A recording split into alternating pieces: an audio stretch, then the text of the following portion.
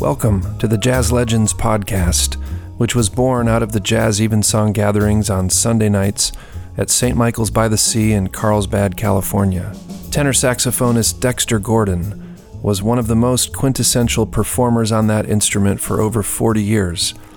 Born in Los Angeles on February 27, 1923, he was initially heavily influenced by Lester Young, but soon developed his own bebop vocabulary and a room-filling sound befitting of his 6-foot 6-inch frame. His bravura performance in the film Round Midnight earned him a Best Actor nomination in 1986. The knowledgeable jazz musicians you'll hear are Gunnar Biggs, Keith Bishop, Joey Carano, Leonard Thompson, and Bob Weller, and the talk is moderated by me, your host, Father Doran Stambaugh. Dig it. Who wants to start us off and share a little bit about Dexter Gordon? Well, Dexter was one of the last denizens of the Central Avenue jazz scene in Los Angeles that really made it big. He was the son of a doctor, so he was kind of a middle-class kid growing up in L.A., and he was always the best-dressed person down on Central Avenue, from what I understand. He was quite a fashion plate, even before he got his shit together as a player. He was quite a presence because he was a big guy. He was like over 6 feet tall. So they called him Long Tall Dexter. And he had a hit early on in his career with the Wardell Gray, the Chase, the two tenors and the rhythm section, playing, trading back and forth. There was quite a tradition of two tenor bands. Sonny Stitt and Gene Ammons had one for a while, and Lockjaw Davis and Johnny Griffin had one for a long time. There was like the two saxophone thing was a kind of an institution for a while. He had a hit early, you said? Yeah, he had a pretty early hit, even short, when he was still living in L.A. with a Wardell Gray called The Chase. You remind me of Al Cohn and Zoot Sims. And Al Cohn and Zoot Sims, another two-tenor band that lasted for decades. It's a nice sound, but they were sort of one of the pioneers of that kind of, not that it's a gimmick having two tenor saxophone players, but it's kind of cool to hear two guys that can really play pushing each other to greater heights. Will they play the head together? Like, are they harmonized? Yeah, they would. Sometimes they'd play unison, sometimes they'd play in harmony. And two tenors are a nice sound together, I think. But then, being a saxophone player, I would think that.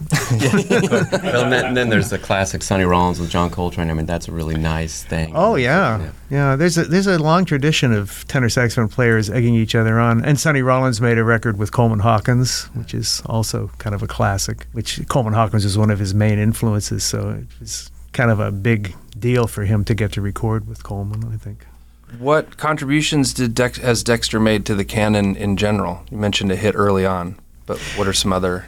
Well, he also, strangely enough, became an actor later in life and made that film Round Midnight. So a lot of people maybe are more familiar with him as a movie actor than they are as a saxophone player. That was one of the best done jazz films ever, mostly because of Dexter's contribution. I was reading a thing the other day that the two white guys that wrote the script wrote a lot of stuff that when Dexter read the script says, no, I'm not saying that. No. And he ad-libbed a lot of the dialogue himself to make it sound more like something that he would actually say. Authentic. So, and I think that's one of the reasons he was so lauded as an actor, because he was basically playing himself in the movie. Oh, okay.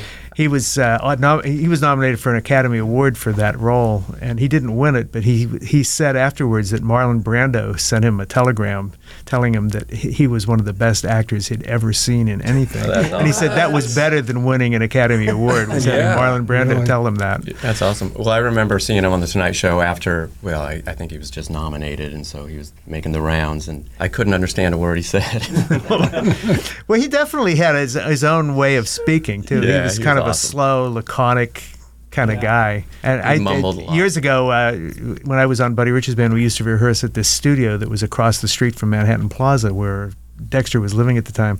And one morning we were rehearsing over at this studio, and me and one of the saxophone players went down to a bar that was down in the main floor of the building that the studio was in, and Dexter was sitting at the bar with a drink at like, I don't know, 10:30 in the morning, you know. Finishing his night? Finishing his night, probably. Because years later, I met his wife, and she said, "Oh yeah, that was his favorite bar." But that's another story. But anyhow, we saw him, and he'd obviously been up for a while. He was well dressed, and you know, it didn't look like he'd just gotten out of bed.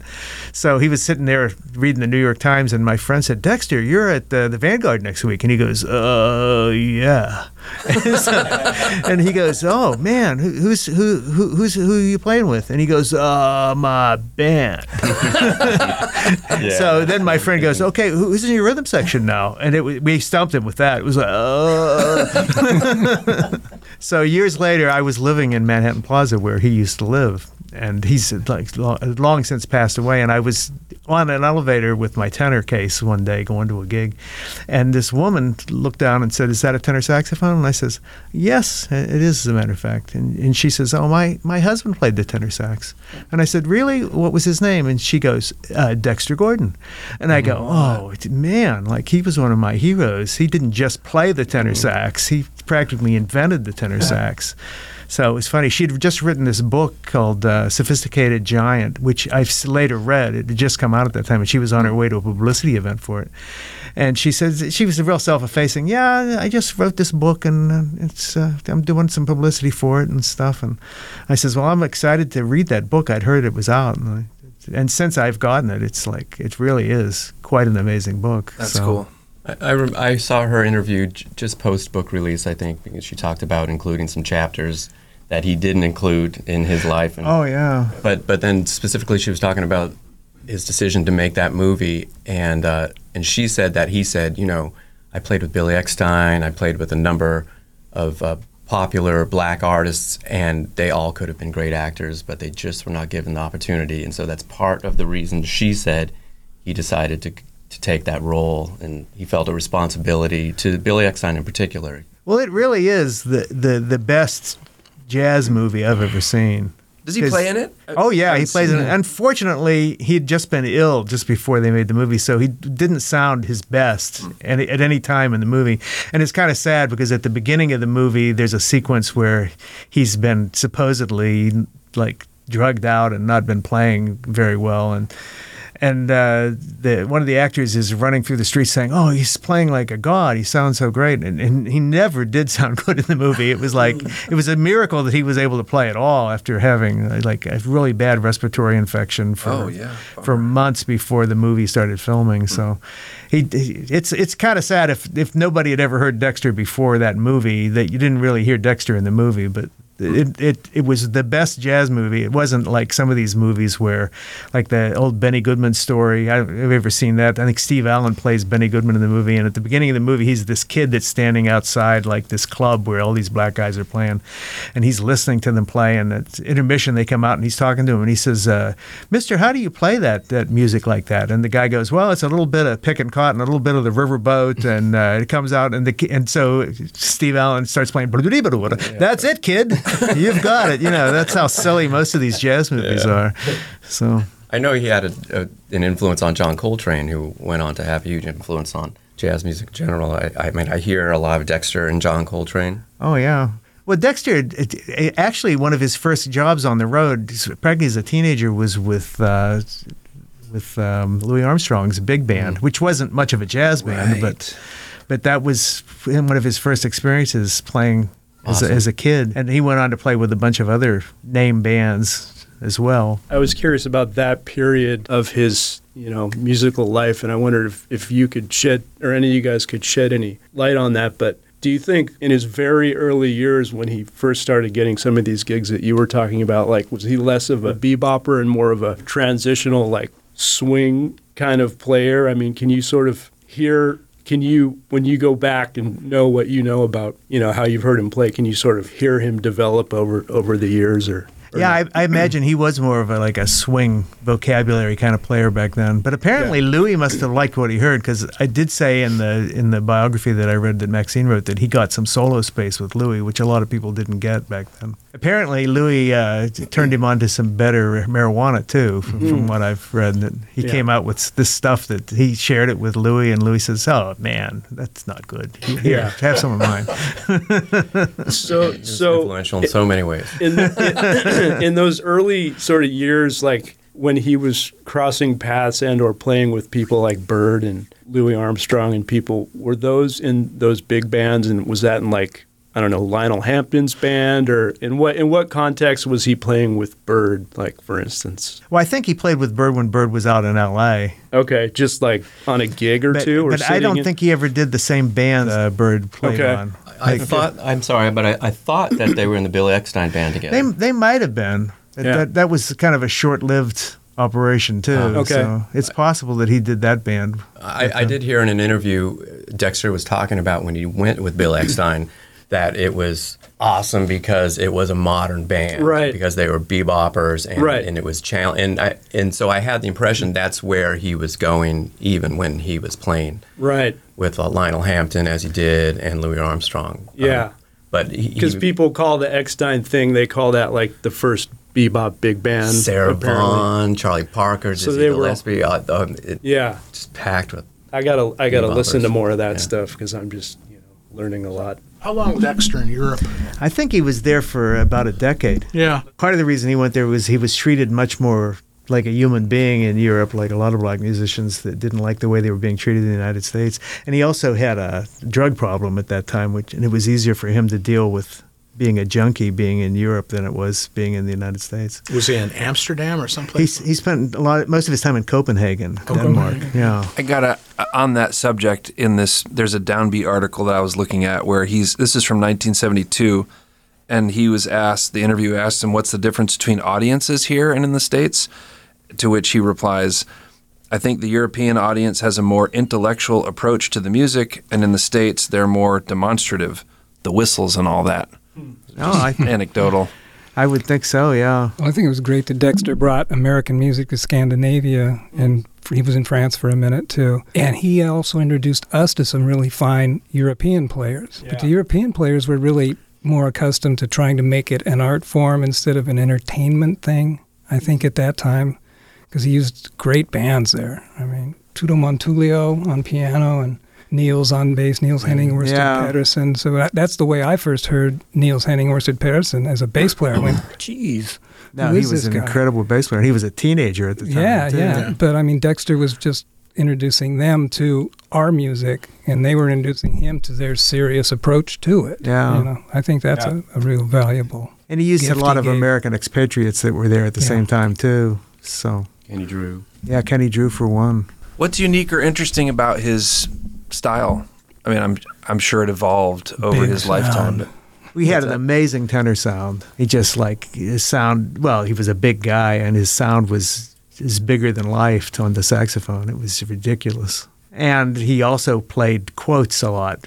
He demonstrated a kind of a hip sense of humor. Some of the things that he would wedge in solos and place in unexpected places, like funny quotes and quotes from unexpected sources and that sort of thing. And he was also funny. He had a mannerism at the end of when he'd be taking a bow at the end of a tune, he'd hold his saxophone out in front of him, like to share the applause with the horn or whatever in supplication. It was just kind of cool, you know. That is cool. Yeah, he actually does make me laugh when I hear him play. And I've talked to you about that record, Daddy Plays His Horn, which is one of my early jazz records, and I still listen to it. Lawrence Marabelle and the bass player that lived in Portland there at the end. Leroy Vinegar, thank you. Yeah. Just awesome, and he makes me smile. And I always wondered if that was sort of an extension of Louis Armstrong, because he also makes me laugh, and there's just joy in that music, even though bebop is serious and can be intellectual and fiery and intense. He makes me smile. It's just the sound. Laid back on the beat and about his sense of humor. Yeah. We saw him up at the Lighthouse with Kurt Lightsey, Ralph Penland, and you saw him? Yeah, and he was like 45 minutes late. So the trio played for a while, and it was a great trio, so nobody was really... But he walks onto stage. Behind the beat. And he takes the applause they gave the trio, and he says, these guys always start early. And he completely turned the thing around, I was just watching some footage of... the North Sea Jazz Festival of his quartet just yesterday, and it was Kirk Lightsey and different other guys, but it was the same thing. Like the first 15 minutes are them playing like 3 trio tunes, which was great. But I was just wondering if that was the normal formula for Dexter, and you're sort of indicating that it may have been.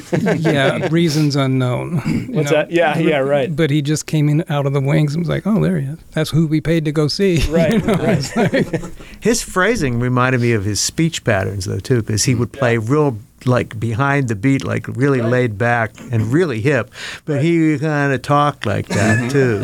It might have been just him. Right, honestly. No, I'm trying to play catch up with all this and learn, more about him through his own words. Like some of these YouTube clips that I'm sitting through are a little bit laborious to hear him talk for anything more than. I mean, I love the guy, but woo, that's a. It kind of goes on for a minute. This isn't. We're not talking about Ornette right now, but he seems like he was a little different. Like he's said to have been laid back in his mannerisms and speech, and not as much in some of his playing.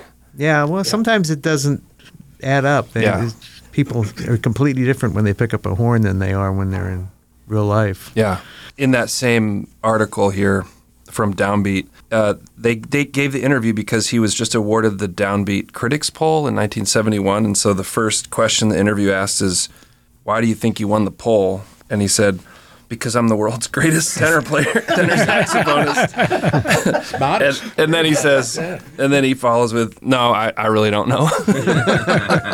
Funny. Well, what recordings, for someone who's listening to this and hasn't heard any Dexter Gordon, what recordings would you recommend and why? Well, I do love that Daddy Plays His Horn. That was one of my first jazz records, and I still go back to it. But to be honest, I haven't heard a Dexter record that I don't think is really good. I have a pile of them, and I think they're all awesome. Dexter Calling. Oh, Yeah. That's one of my those Blue Notes, I think he was at the top of his game in the 60s when he was on Blue Note Records. Great bands, great tunes. Yeah. The one I had playing in my car when I was 19 or 20, like for a year straight, was Go. Yeah. That's another one from that era. That's how I got introduced Love that to record. Sonny Clark, who was just a wonderful pianist, Butch Warren and Billy Higgins. They couldn't get anybody good that day. Yeah, I know. Yeah, right. But you remind me that I have a record of him playing with Nat Cole. Oh, yeah, I heard about that. What else? Oh, yeah, I like this. This is his quote, jazz is an octopus. True. It will assimilate anything it can use.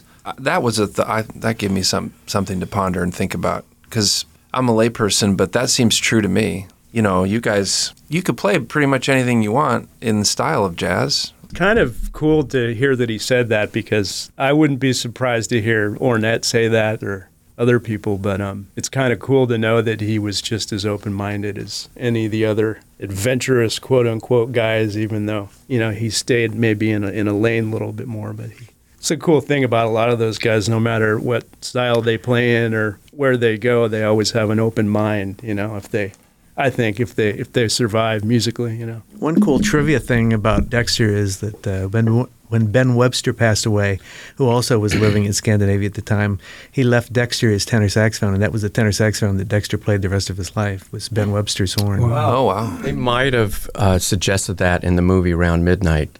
It's been so long since I've seen the movie, I've forgotten. A lot of that movie was based on reality. A lot of it was based on not only Lester Young's life, but also on Bud Powell. Yeah. So, which is a reminder, many great players in that movie. Bobby Hutcherson and many. Herbie Hancock, yeah. Billy Higgins is in it. Yeah. Is it Wayne Shorter's in it. Is it fiction, or was it supposed to be an amalgamation of? It's fiction, but it's based on sort of some true stories, fictionalized. About Dexter, or about Bud Powell and about Lester Young and and other people that they all knew coming up.